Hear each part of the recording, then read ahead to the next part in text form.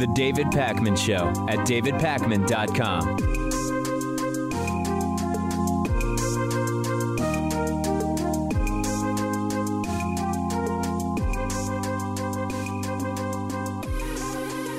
It gives me no pleasure to bring this to you today.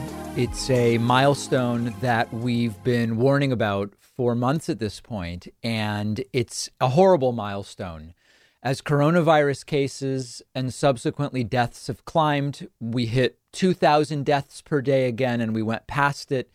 I've been saying that by the end of this month, we will likely be seeing a 9/11's day worth of deaths every single day from coronavirus. And we are essentially there. Yesterday was the worst single death day since the start of the pandemic. 2,833 people died in one day.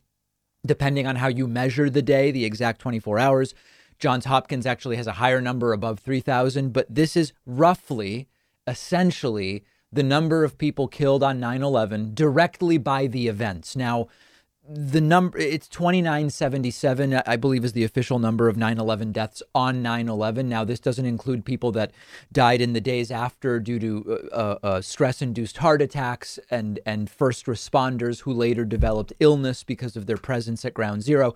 So the number is really quite a bit higher. But on the day of 9/11 at the sites of the disaster, it's considered to be just under 3,000. And that's where we are. We are likely to significantly exceed this daily death number for much of the remaining month. And half the country is barely willing to alter their lives in any way as a result. And 9/11 is an interesting event to think about, because think back to 9/11. We, as a result of one day of 3,000 people tragically dying, completely reformed airport security and created a massive, gargantuan infrastructure through which we now all go when we fly. TSA was created. The Patriot Act was passed, justifying invasions of privacy on the basis of keeping us safe. We attacked a country and got involved in a multi-decade military engagement. The wrong country, by the way. We, I believe, also created the Department of Homeland Security, maybe another agency, all because of 9/11. And now we have a 9/11 every day at this point. 300,000, approaching 300,000 dead nationally from the entire pandemic. And nearly half the country doesn't want to do anything about this 9/11's worth of deaths every single day. Now, as a reminder, COVID deaths lag cases. At this point, it's by about a month. We are now at about 100,000 people hospitalized nationally with the virus. That's a record, which means that the next month is going to be absolutely insane. And as you can see, when you look at a chart of cases of those hospitalized and deaths, you see hospitalizations are approaching nearly double the record we had. We had about 60,000 hospitalizations during the first spike in April. We had about 60,000 hospitalized in the second spike in July. We are now at about 100,000 hospitalized and continuing to climb. Notice how deaths track hospitalizations. In the second spike, deaths didn't climb as much. And that's because hospitals had more capacity. We are now starting to see hospitals fill up again, and it all bodes really, really poorly. Now, we're expecting vaccine approval for one vaccine next week, another vaccine shortly thereafter. It will take months to roll that out. The numbers we might see in the rest of December, into January, into February, even into March, depending on how quickly these vaccines are deployed, these are going to be completely nightmarish numbers. We're almost living in two realities, sadly. You look at what public health experts say, and we have a dire, disastrous situation. You look at the Instagram and Facebook pages of nearly half the country, people behaving like nothing is going on. It is truly nuts, and the next month is going to be terrible. You really have to see this. We heard from the president yesterday. Donald Trump published a completely deranged and bizarre 46-minute video to Facebook after another week went by without seeing him except on the golf course, continuing to promote laughable and even conflicting conspiracy theories about the election. This was promoted as being maybe the most important speech ever from the president, and they were merely the rantings of a madman who cannot accept that he simply lost an election. So I want to go, because we have so much to talk about today, I want to go right into one of the most cartoonish moments of this speech, which is Trump holding up this blown up chart of the vote count in Wisconsin, where, as predicted, early voting was more leaning Trump because of in-person. Early is a confusing term. In-person voting led to early numbers that looked better for Trump. And then as the mail-in ballots were counted, as expected, it shifted more in the direction of Joe Biden. So Trump now going back a month, Trump still thinks he has something here to the vote count sequelae in Wisconsin. Listen to this. That Wisconsin, we're leading by a lot. And then at 3:42 in the morning, there was this. It was a massive dump of votes. Mostly Biden, almost all Biden. And to this day, everyone's trying to figure out, where did it come from? But I went from leading by a lot to losing by a little. And that's right here. That's at 3:42 in the morning. That's Wisconsin. A terrible thing. There is just so much here that is wrong. Much of it, I'm sure you can tell right away. One of the things that is happening frequently is they keep talking about the times of day when votes were counted as part of the suspicion. This happened at 3:42 in the morning. Well, it's election night and they're counting ballots. Now, what you have to understand, this is one of those indefeasible talking points. In other states, when they stopped counting, that was also suspicious. So really understand the absurdity here. In some states, they have rules, like Pennsylvania was one such state, where they stop counting for the night on election night at some point. It might have been 10 or 11 p.m. Eastern in Pennsylvania. And you had people saying, that's suspicious. Dave Rubin saying, what, they needed naps or something? Really weird that all of a sudden they just stopped counting for the night. That was suspicious. Here in Wisconsin, it's suspicious that they were still counting at 3:42 in the morning. It's an indefeasible argument. You can't overturn the argument. You can't combat the argument because both sides are evidence of the same conspiracy. Stopping the count is strange. Counting at 3 a.m. also strange. Trump then continues and says the election was rigged and everybody knows it. This election was rigged. Everybody knows it. I don't mind if I lose an election, but I want to lose an election fair and square. What I don't want to do is have it stolen from the American people. That's what we're fighting for, and we have no choice to be doing that. We already have the proof. We already have the evidence, and it's very clear. Many people in the media and even judges so far have refused to accept it. Now, this is really Orwellian doublespeak where everything is backwards. Everything is the opposite. Trump says the judges and the media won't accept it. Judges looked at the so-called evidence and determined it was without merit, so they threw out cases. The media did accept that Joe Biden won. So it's a completely backwards alternate reality. Let's look at a little bit more. They know it's true. They know it's there. They know who won the election. But they refuse to say, you're right. Our country needs somebody to say you're right. So once again, this is projection. Trump knows it's true that Joe Biden won, and it's childish to keep pretending otherwise. We'll continue. Ultimately, I am prepared to accept any accurate election result, and I hope that Joe Biden is as well. This is part of the continued play to make it seem as though there is a doubt about the result. Joe Biden and the media and most of the American people have accepted the real results. And it's Trump and his followers that haven't accepted the results. It's all just backwards. And then again, Trump brings up this idea of proof. But we already have the proof. We already have tens of thousands of ballots more than we need to overturn all of these states that we're talking about. This is an election for the highest office in the greatest country in the history of the world. Every reasonable American should be able to agree, based on what we have already documented, that we need a systematic analysis of the mail-in ballots to review the envelopes. Now, this is sort of a Gish Gallop. We have tens of thousands of examples from all over the country. That's not how we do it. We look at one by one. Judges in various states look at examples from those states, and they look at the examples and make a determination about their merits. And in each individual instance, there was no merit.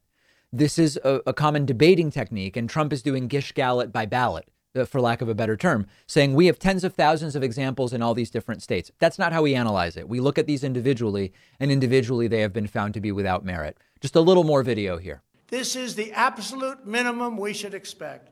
This is not just about my campaign, although it has a lot to do with who's going to be your next president.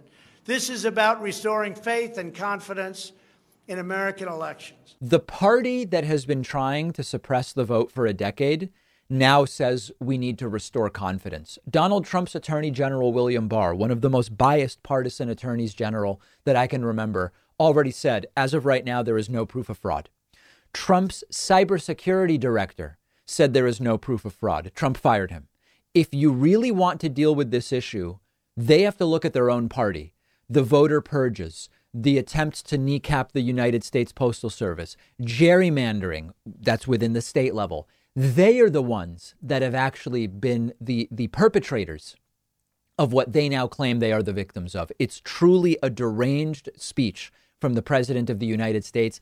It is of massive historical significance in the sense that at some point when this is all over, and the historians and the sociologists and the psychologists and the economists and this is going to be fodder for so many disciplines for a very long time. This is exactly the type of speech that you would look at to sort of epitomize the absolute insanity of what we're experiencing right now. How much longer do you think these types of narratives from Trump will continue? Let me know on Twitter, where you can find me at @dpacman. The David Pakman Show at davidpakman.com.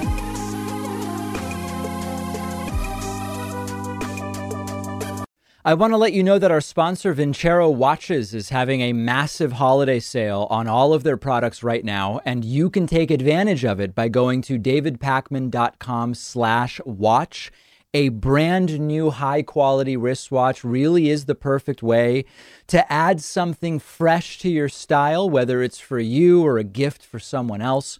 Vincero is a brand that has a serious dedication to the craft of watchmaking, which is really evident when you look closely at their watches. I wear Vincero watches myself. Lately, I've been wearing one from their Icon Automatic collection. It's the mesh matte black watch, and I love the sleek, minimalist design. Their watches are actually sold at a fair price. Their mission has always been to make a wristwatch from high-end materials, but one that everyday people can afford. And that's why they have over 25,000 five-star reviews, because you won't find a better-made watch for this great of a price anywhere else. You can get big holiday discounts on all of their products right now and free shipping when you go to davidpakman.com/watch. I've put the link in the podcast notes. One of our sponsors today is Magic Spoon. The reason I'm such a fan of Magic Spoon is they allow me to enjoy the delicious breakfast cereals I loved as a kid without all the sugar and without the unhealthy ingredients, because Magic Spoon makes breakfast cereal that you really can't tell apart from those tasty sugary cereals that we all know. But each serving of Magic Spoon has no sugar, 3 net carbs, and 11 grams of protein. So it's perfect for someone on a low-carb keto diet, just anybody trying to eat healthier and cut back on the sugar. You can choose from cocoa, frosted fruity, cinnamon, blueberry, or peanut butter. They all taste amazing. And Magic Spoon now lets you create your own customized variety pack with the flavors you choose. They really do stand by their product and will refund 100% of your money if you don't love it. No questions asked. Go to magicspoon.com/Pacman to build your own custom variety box today. And be sure to use promo code Pacman to get free shipping. The link is in the podcast notes.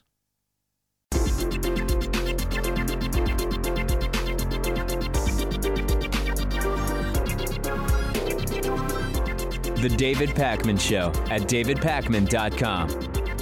The number one way, the easiest way, the most beautiful way to support the David Pakman Show is to grab a membership at joinpakman.com. It's quick, it's easy. You'll get a daily commercial-free audio and video stream of the entire broadcast show, as well as access to the bonus show every single day, an extra show for our members. Sign up at joinpakman.com. Also, you can join the discussion with 26,000 other viewers and listeners. Imagine that. On our subreddit at davidpakman.com/Reddit. That's REDDIT. This morning, I spotted an interesting post asking on the subreddit whether Rudy Giuliani could be disbarred for these sham voter fraud hearings that he is doing, setting up a parallel legal system. You know, there's actually a very interesting double-edged sword here. On the one hand, Rudy Giuliani's presence at these hearings, making bogus claims of voter fraud with ridiculous affidavits and completely deranged witnesses, some of whom I'll play video of momentarily. On the one hand, his behavior is completely unbecoming of an agent of the court. At the same time, they're not really legally relevant hearings in any way. And what I mean by that is they are sometimes held in hotel rooms. Nobody is under oath, and they are meaningless from a legal perspective. So the double-edged sword is, if these were legal proceedings, then what Rudy is doing would absolutely, in my view, suggest that maybe this guy should not be an officer of the court. At the same time, these are sham proceedings, so therefore they don't even really count as legal. Not really. They do not count as legal proceedings. They are not legal proceedings, which makes it a very bizarre situation. And I don't expect there will be any bar repercussions for Rudy Giuliani whatsoever. Another post from the subreddit asking about the upcoming elections, saying there will be more complete Trumpian candidates and even more QAnon believers elected at lower levels in swing state legislatures in 2022 and 2024. I actually don't know that the ship has sailed on that. I don't know that the ink is dry, so to speak, on whether we will see bonkers Trumpian QAnon candidates in 22 and 24. I think it will depend on whether Donald Trump remains a visible element during the next couple of years or whether he disappears. If Donald Trump, I mean, listen, he's doing a rally on Saturday for the Georgia Senate races. But if Donald Trump disappears to just play golf for the next few years, I actually think that the appetite and enthusiasm behind these Trumpian QAnon candidates will completely deflate. On the other hand, if Donald Trump, as some have suggested, goes directly into his 2024 campaign after Joe Biden is inaugurated, I do think that there is a strong likelihood that we will see QAnon and Trumpian candidates in the midterms and maybe even into 2024. We will follow it, and I encourage you to join the discussion at davidpakman.com/Reddit. So we finally got an actual press briefing from White House Press Secretary Kayleigh McEnany yesterday. And of course, with Donald Trump having answered questions only once in the month, really in the 6 weeks, 2 weeks before and month since the election, there were many important issues that reporters had for the White House. And they finally got an opportunity to ask these questions of Kayleigh McEnany. Now, it was absolutely the stuff of legend in the sense that communications professionals should be studying yesterday's Kayleigh McEnany press briefing like the Zapruder film, to be perfectly frank. I'm going to go through the dishonesty, the deception, the mania of yesterday's press briefing. And just as a reminder to lower everybody's blood pressure, Kayleigh has 7 weeks left. She is being replaced by Joe Biden's choice, Jen Psaki. Jen Psaki is very boring, very sober, very non-scandalous. So there's just 7 weeks left of this. First question, Kayleigh is asked, Donald Trump has filed 40 lawsuits related to so-called election fraud. They've all been thrown out. The election has been certified in most states. Does Donald Trump still think he can win? check out Kayleigh's answer, or better said, her non-answer. Of more than 40 cases that have been brought by the president's legal team, the majority have been denied or dismissed. The election results have been certified in all of the battleground states. Does the president still think he has a path to win? The president has said that he believes all legal votes should be counted and all illegal votes should not be counted. And in fact, the campaign is pursuing that litigation. I can't get into the details of that litigation here, but they still do have active cases in Nevada and Wisconsin. But how does he overturn the results when they've already been certified in these battleground states, Kayleigh? Again, the president is just looking for every legal vote to be counted, and I will leave it to the campaign to pursue their end. Can the president win an election that he lost? And Kayleigh says, well, he thinks all legal votes should be counted and go talk to the campaign, which she is a member of. Remember that. She is a senior advisor to the campaign, but not today. Today, she is White House press secretary. Every question about some major scandal. In a normal administration, you would have an entire week of press briefings where every question from every reporter would be about one of these scandals. We are in such an accelerated, scandal-ridden world that we are getting one question about the fake voter fraud war Trump has been waging for a month. Next question, one question about the alleged cash for pardons scandal that is being investigated and Trump's possible pardons for his own children, for Rudy Giuliani. Let's listen to how Kayleigh handles that one. Two questions. Has the president then spoken to Attorney General Bill Barr since these comments came out yesterday? I'm not aware if they've spoken. I know the Attorney General was here yesterday for a pre-planned meeting with the Chief of Staff, and they discussed an array of issues, but I'm not aware if the president has spoken to him directly. Has the president considered any preemptive pardons to any of his kids? Has he talking to Attorney Giuliani about this? I've heard no mention of any pardons in any conversations I've had in the White House other than the pardon of Lieutenant General Michael Flynn, a 3-star general who I've discussed from this podium before, who had his life ruined. He was a valiant hero who served his country both on the battlefield and then came to work in government. That's not former National Security Advisor Michael Flynn. That's 3-star General Michael Flynn, whose life was ruined. Okay, so she won't talk about the 40 election lawsuits, and she won't talk about pardons. Trump has been toying with running again in 2024. Kayleigh is asked about that. Will she talk about that? Let's take a look. Sounds like he's planning to run again. Do you know if that's a fact? I haven't spoken to him about that again. His campaign is pursuing litigation. I would redirect you to the campaign. Now, of course, she is part of the campaign that she's trying to redirect that question to. But yesterday, she wasn't wearing her campaign hat. She was wearing her press secretary hat. So she's not going to answer that. So lawsuits, no answer. Pardons, no answer. Running again, no answer. We're keeping track. She's then asked again about evidence of fraud. Pointing out, the reporter, is that Bill Barr said there is no such evidence. And again, that's going to have to go to the campaign, she tells us.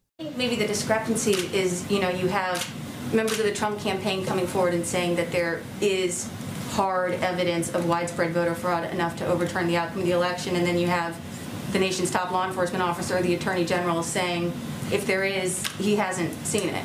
Well, the Attorney General was speaking to what has come before his desk. And again, I'd point you to the campaign for specific questions on this. But I would just say generally they are pursuing civil litigation, which in fact the Attorney General explicitly said some of this is meant more for civil litigation, which is what the campaign is currently pursuing.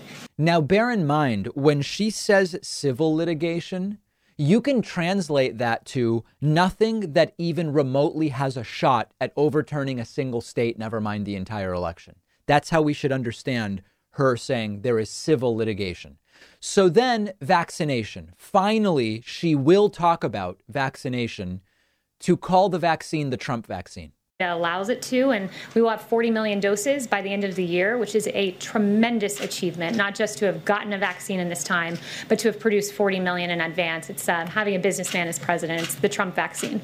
And then vaccines actually came up again when Kayleigh was asked, why has Donald Trump been so MIA as the biggest surge ever is happening right now? Give me some examples of, lawmakers who've been talking about COVID, but I am curious, where has President Trump been in offering public leadership on this topic of the coronavirus, especially as we've seen cases surge? We haven't seen the president make any sort of public comments or even tweets about this surge in cases. So I'm curious what sort of examples you have.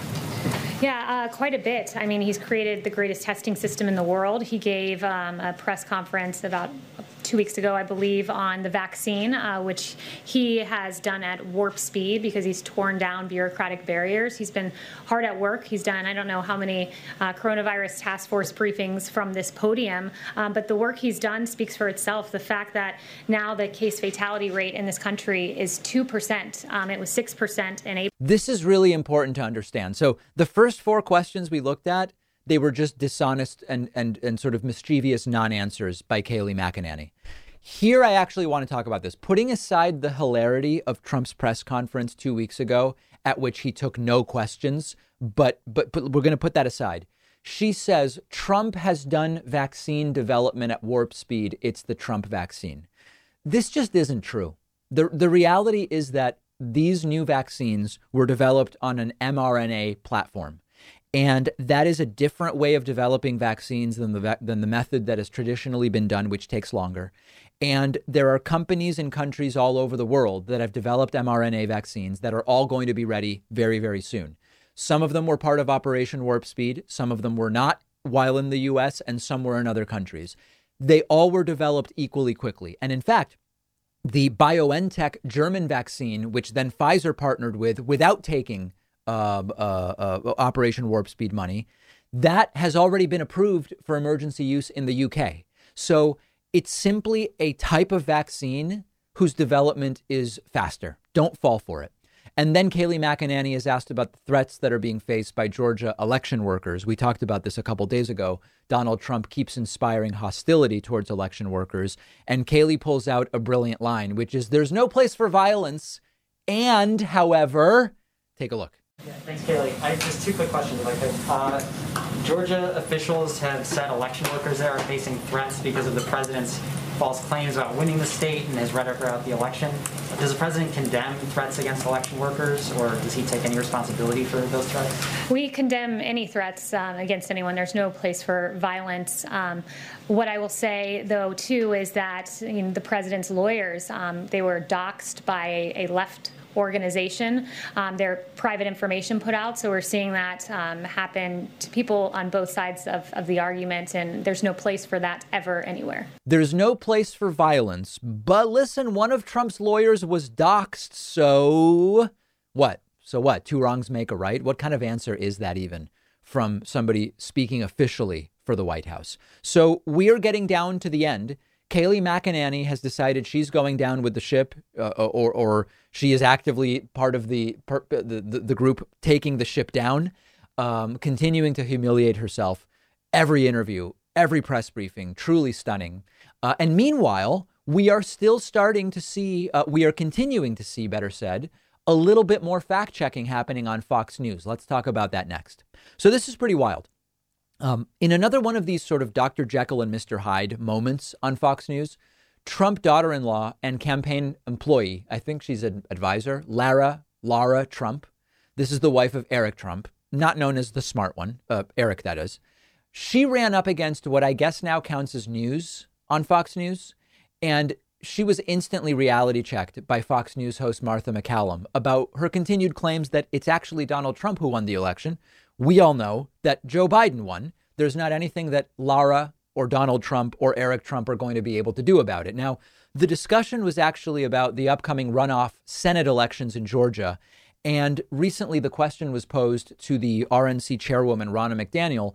Can you trust the Georgia election, given all of the fraud you claim took place at the presidential election level in Georgia?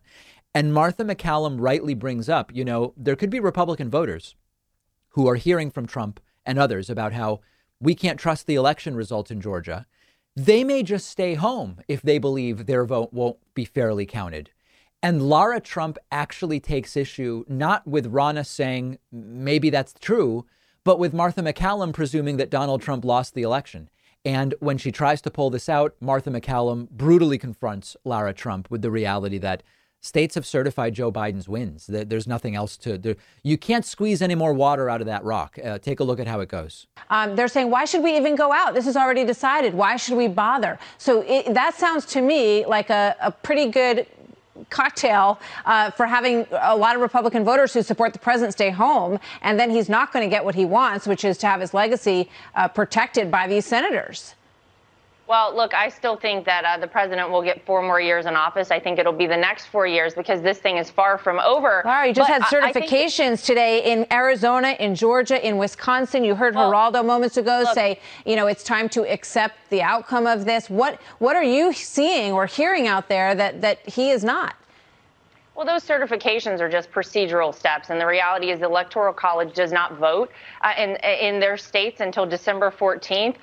Congress doesn't actually certify anything until the beginning of January. So we've got plenty of time. Sadly, we have become accustomed to having to work twice as hard, 3 times as hard as a normal candidate or normal campaign. But we're prepared for this, and we're prepared for the fight. So understand that our standards are so low for what we would expect on Fox News that this sort of counts as pushback. I mean, it's laughable, but it's good that some people on Fox are doing this, but the bar is so low for what counts as holding people accountable.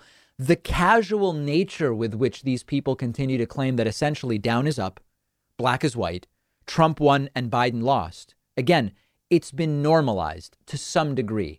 In some circles, it is now normal to say Trump won an election that he actually lost. Now, there is something to glean from what Lara Trump says.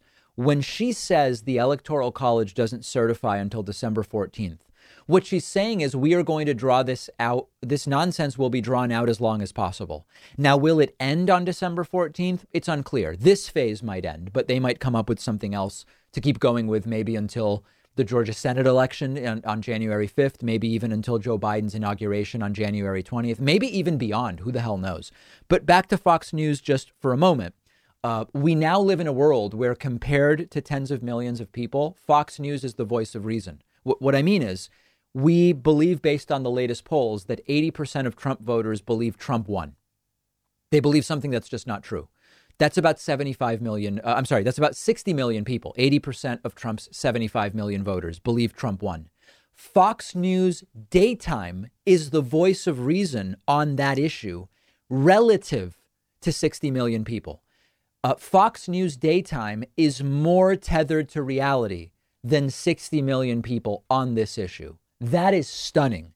And we'll have more of these example clips from Fox News on our Instagram page, which is David Pakman Show on Instagram. If you want to see some of my latest hate mail, I encourage you to look at this just for a laugh. You can follow me on Instagram at david.pakman. The David Pakman Show at davidpakman.com.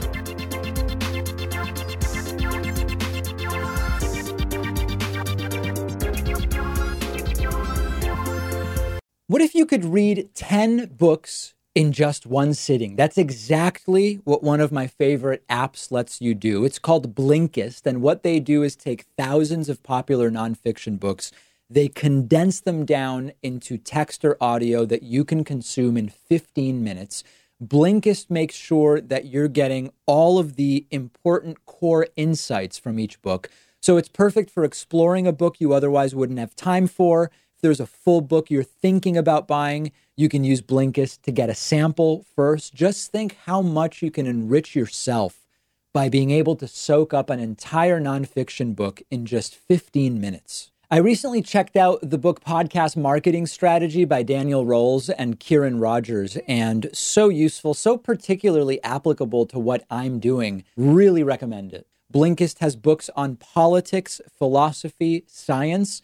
They have 27 different nonfiction categories, and a subscription is only about $8 a month, and you get access to the entire library. But you can try it totally free and get 25% off a subscription when you go to Blinkist.com/Pakman. That's BLINKIST.com/Pakman. One of our sponsors is Privacy.com. They're giving you $5 when you sign up for their completely free service at Privacy.com/Pakman. I've been using Privacy for a little over a year now. You've heard me talk about it before.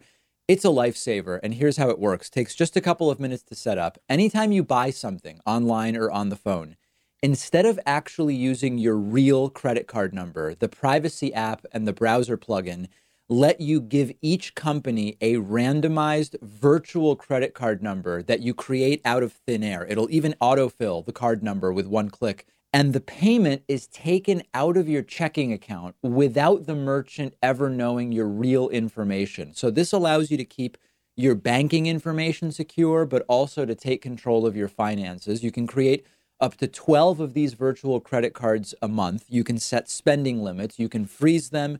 You can delete them anytime you want. So when you do this, it means you're not going to be charged when you don't want to be, because you can destroy the virtual card number right after using it, which, for instance, I love using free trials because I know I won't be charged when the trial is over if I use a virtual credit card number. You're keeping your identity private by not telling companies who you are. You're keeping your bank or credit card info protected against data breaches and identity theft, and it's free. There's no catch whatsoever. But if you want, Privacy also offers a $10 a month plan that gives you 1% cash back and lets you create 36 credit cards a month, and a $25 a month plan tailored more for small businesses where you can create 60 card numbers a month and much more. But definitely go ahead and at least get started with the free plan. You'll protect your financial info. Companies can't charge you unexpectedly. And like I said, you'll get $5 to spend when you sign up at privacy.com/Pakman.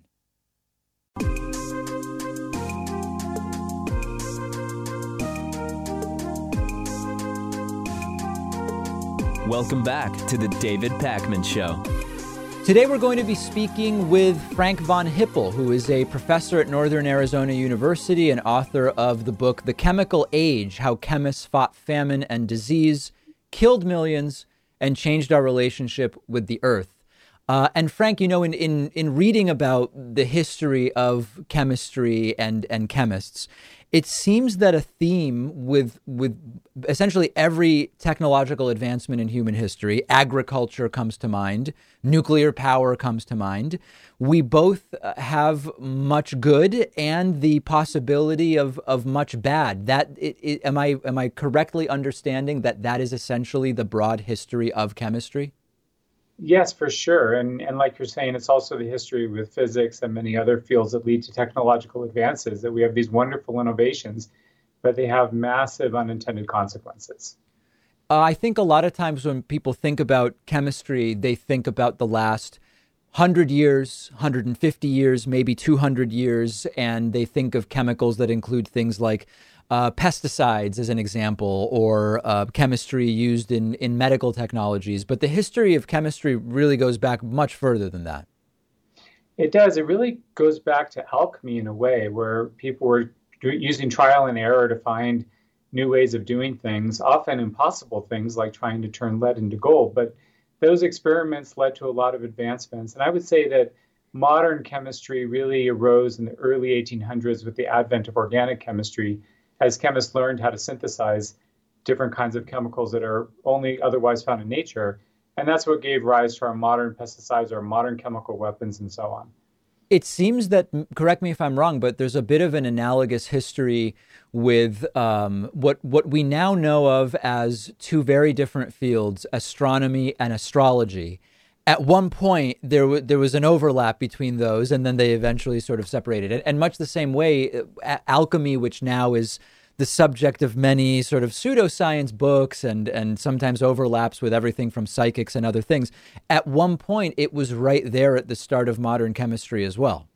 That's exactly right. And so with the advent of modern science, where we disprove things and we subject ideas to experimentation, of course, alchemy went away, and we had the modern field of chemistry rise out of that. When we start to think back in the history of chemistry and thinking about the major breakthroughs within the field, what are sort of like the top level, most important milestones? Well, I would say the first one would be the synthesis of urea by Friedrich Wöhler in 1828. And that's really the point of origin of organic chemistry. But there are many others after that. And in terms of the history of pesticides, we had the first commercial pesticide, which was called Bordeaux mixture. It was a copper sulfate solution in the 1870s. And that then led to the proliferation of initially toxic metal-based pesticides. And then we had major inflection points in World War I and World War II. World War I, because it was incredible cross-fertilization of talent of chemists who were working both on pesticides and chemical weapons. So we had pesticides become chemical weapons, and we had chemical weapons become pesticides. And by the end of World War I, a quarter of the artillery shells flying over the trenches had chemical weapons in them, which is extraordinary to think about now. Just that was really a chemical war. It was the chemists who really decided the outcome of that war.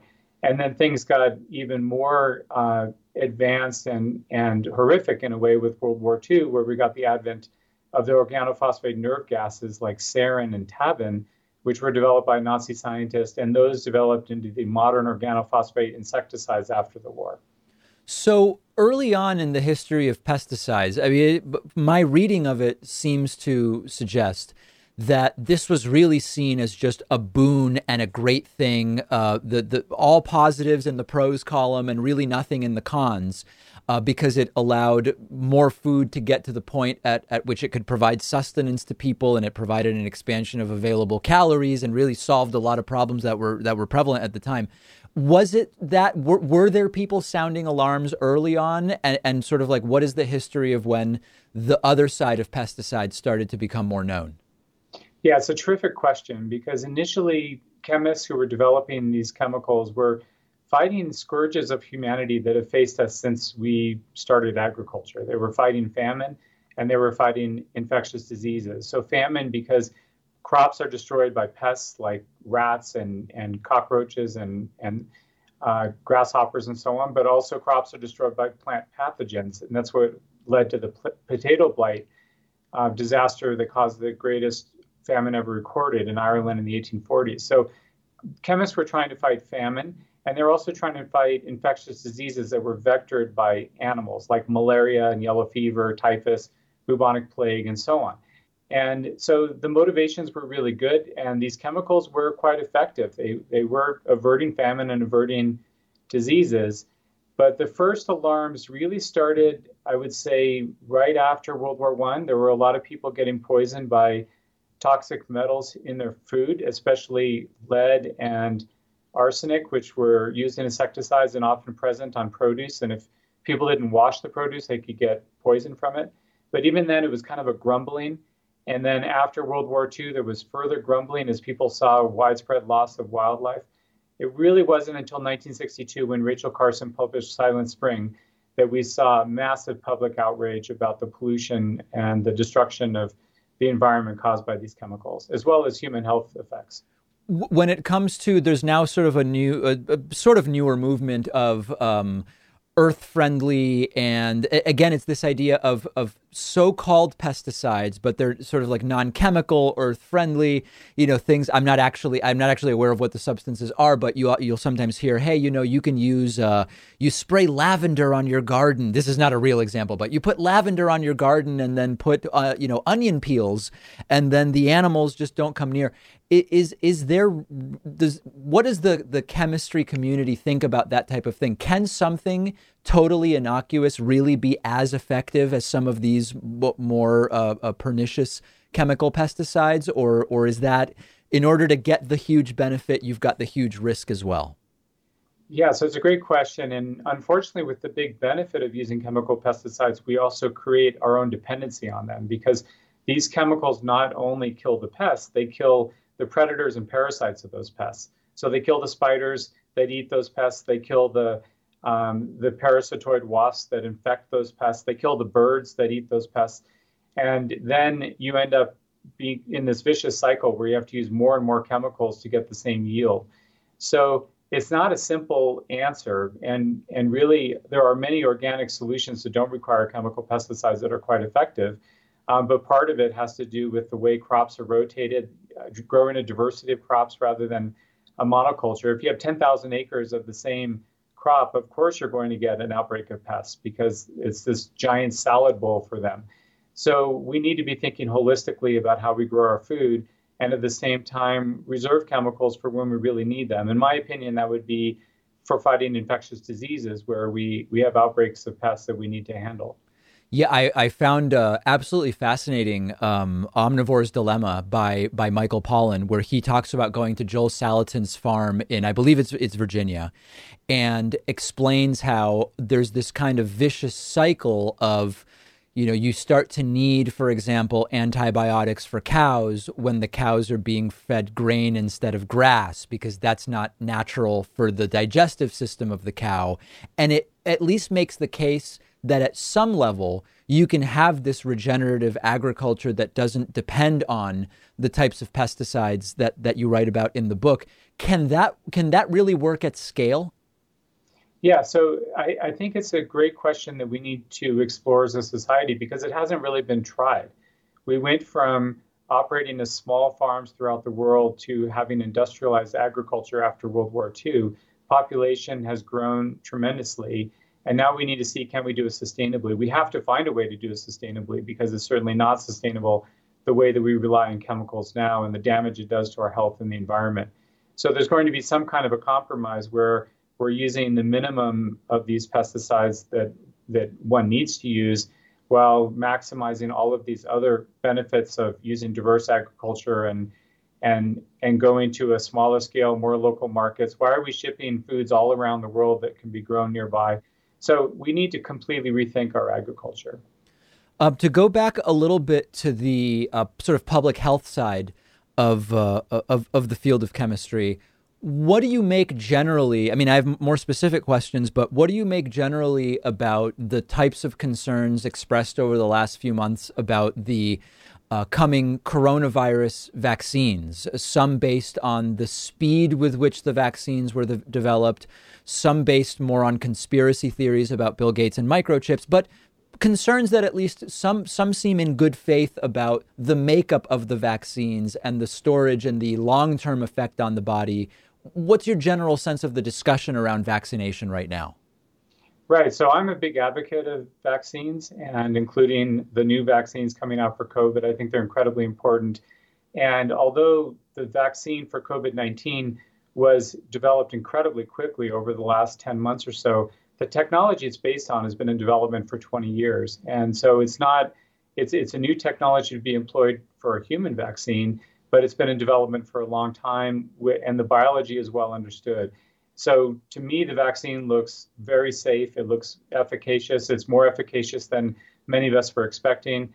And certainly I'll be asking my parents to get it as soon as it's available for older people and for the rest of us when it's available. So and as far as the slander against Bill Gates and people like him, it's just horrible. Here you have someone who's working very hard for the public benefit, using his own resources to do so, and then he's getting attacked for it. I just find it absolutely horrifying that that's going on.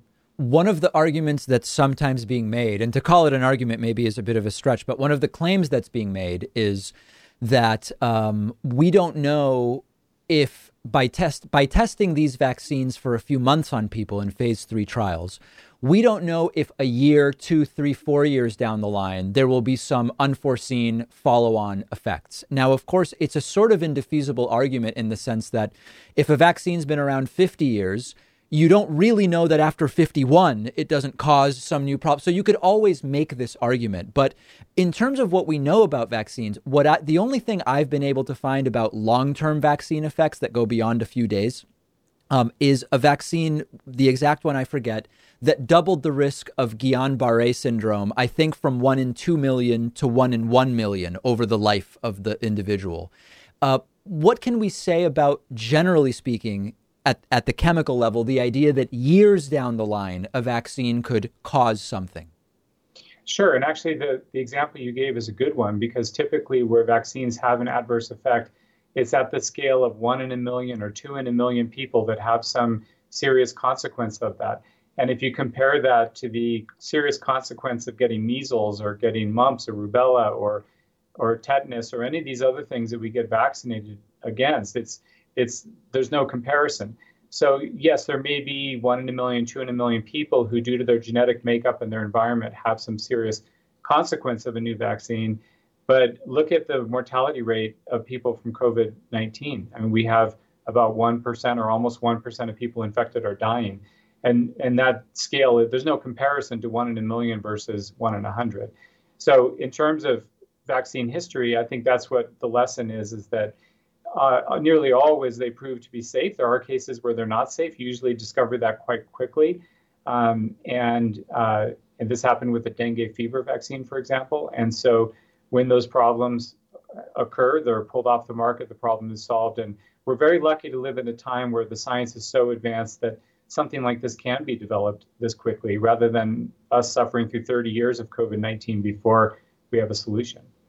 Very, very well said. We've been speaking with Frank von Hippel, who teaches at Northern Arizona University. The book is The Chemical Age: How Chemists Fought Famine and Disease, Killed Millions, and Changed Our Relationship with the Earth.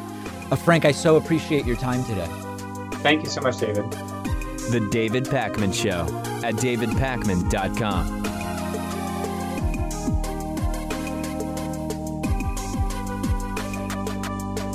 One of our sponsors today is Lucy, and they are giving my audience 20% off. Lucy is a company founded by Caltech scientists with only one mission, which is to help people quit smoking and vaping by offering a clean, affordable nicotine alternative. Now, many of you know, you've heard the stories. I've known several people in my life who have struggled with quitting smoking.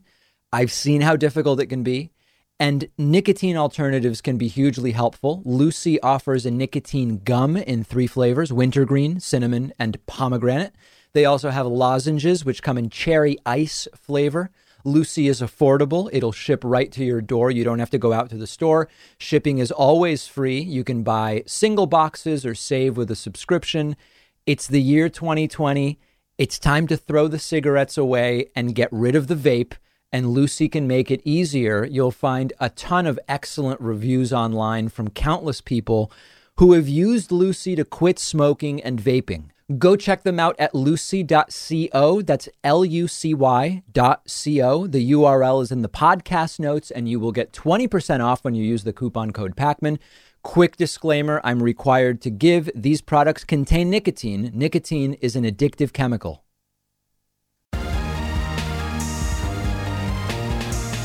The David Pakman Show at davidpakman.com. So I truly don't know where to start with this today. Last night in Michigan, starting at 6 p.m. and going relatively late into the night, we had another so-called voter fraud hearing in front of Michigan legislators with Donald Trump's lawyers, Rudy Giuliani and Jenna Ellis. Now, to call it a hearing is a stretch. And what I mean by that is nobody was under oath. It was merely Rudy Giuliani asking leading questions to so-called witnesses in front of lawmakers. And when I say witnesses, that term also is a term I'm using with some, it's an overstated term, because many of these so-called witnesses didn't actually see anything that's evidence of fraud. But they saw sometimes things they didn't like. Sometimes they didn't like how they were treated. Sometimes they didn't like sort of like the food situation at some of these vote count locations. One woman, for example, said she kept asking voters for ID when they came to vote, and nobody was giving her ID. But the policy was not to ask for ID. She just decided, I'm going to ask people for ID, and people said no, and she didn't like that. This hearing became completely humiliating for a variety of reasons. One of which is that Donald Trump's star witness from Michigan, a woman named Melissa Carone, completely imploded. She actually seemed maybe even impaired and got into a strange argument with a lawmaker. Now, this is also just so weird. Rudy Giuliani farted on camera while arguing with a Michigan lawmaker during the event. And I mean, somehow it seems like the logical, like nothing surprises me at this point.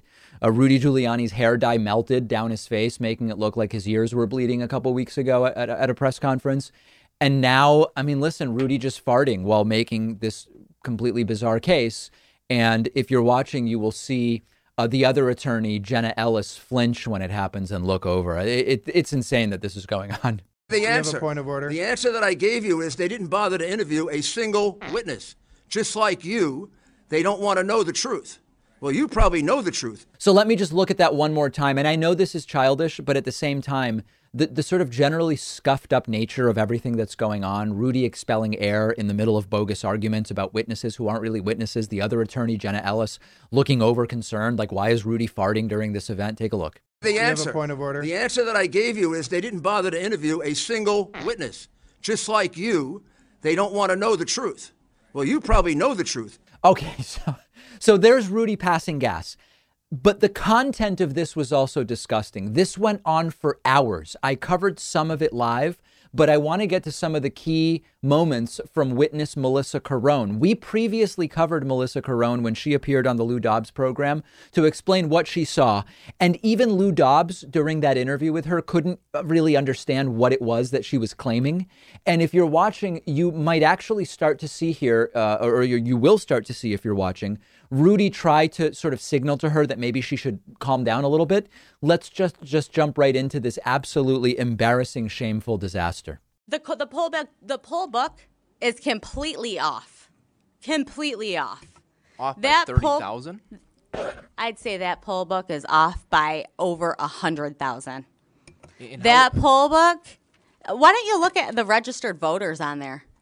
How many registered voters are on there? Do you even know the answer to that? No, I guess I'm trying to get to the bottom of this here. Zero. There's zero. So my question then is if the... Guess how many, wait, what about the turnout rate? 120%? Let's let Representative Johnson ask his question, please. So the poll book number, there's two things that could happen here. Either the poll book number, if ballots were counted multiple times, there's two options. Option number one is that the poll book numbers are not going to match. They don't. The actual. Not by thousands and thousands of votes. That's not what we see right now. Take a look again. Take a look again. Option number two is that they essentially were filling in names of people who didn't vote. Dead people too? So is that, Let's I guess, let is that Representative Johnson ask his question, and then when he's done... I thought that was his answer. Okay. Well, I guess that's my question here is why we're not seeing the poll book off by 30,000 votes.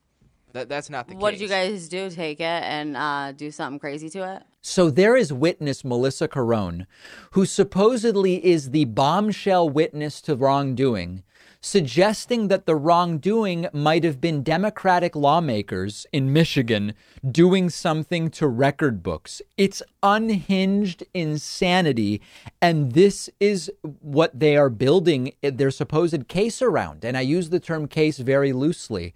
This went on the entire hearing. You keep waiting for actual claims and proof and evidence, and you just get nothing. You get speculation from Melissa Carone. Maybe you did something to the record books. At another point, an Indian woman said that some people think all Indian people look alike. The Indian woman thinks all Chinese people look alike. A very weird moment. And she refers to some Chow, who I guess that's like a really weird way of saying an Asian person. I've never even heard this before. And she says this is part of the fraud, that a lot of poll workers can't tell Indian or Asian people apart. Just take a look. Like, a lot of people think all Indians look alike. I think all Chinese look alike. So how would you tell? If some Chow shows up, you can be anybody and you can vote. And if somebody with my name, you can't even tell my name. Anybody can vote. Now, part of this is if you can believe it, is moot. Aside from this being insanely racist, you don't need IDs to vote at a lot of these Michigan polling places. And so whether or not, like, her argument is, listen, the poll workers can't tell Indian people apart and they can't tell Asian people apart. So when they show up and show ID, that could be any Asian person. It could be any Indian person. Well, they don't need to show ID. Why are we even talking about this? Now, I want to mention something else. For weeks now, I've been saying when I cover these people are not under oath. This is not testimony. This is meaningless. It's a dog and pony show. Yesterday, some of the Democrats on this Michigan lawmaker committee tried putting the witnesses under oath and arguing that they should be under oath. And that also became an argument. Take a listen. Point of order is to have them under oath. You're out of order. As I've said, this is something that is not done here in this state. It's really only... it may not be done under the state, but you're allowing people to come in here and lie, and I know they're lying. Representative, you are out of order. I've indulged you, but you're out of order, and we're going to move on. When putting people under oath was brought up at the start of the event, the brilliant thing about this, there's a few different things going on here. On the one hand, the Republicans and Rudy keep saying, under oath, this isn't court. Rudy said, I'm not even here as a witness. I'm here as a lawyer. So putting me under oath shouldn't even be an issue. Republicans say this is a hearing. It's not a court of law. But then during this hearing, when lawmakers started asking some of the so-called witnesses questions that they didn't like, Rudy says, objection. You just said that this is not a court proceeding. And now you're objecting to questions as if it is a court proceeding. And you're making the types of arguments in arguing these objections that you would make in court. I mean, it's just absolutely and completely humiliating. And of course, it's all going nowhere. That's the most important takeaway from all of this. Completely embarrassing, completely shameful. And I don't know how much longer this is going to go on. This next story is sort of funny because it's actually something that Donald Trump has stumbled upon threatening to do something that many of us on the left would be very interested in seeing him do to some degree. Donald Trump is now threatening to defund the entire military if he's not allowed to punish the internet for being mean to him. This is the epitome of the triggered snowflake child that is thin-skinned Donald Trump. So here's what happened.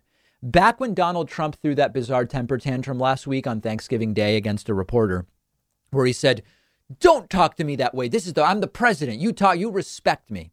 The hashtag Diaper Dawn started trending on Twitter.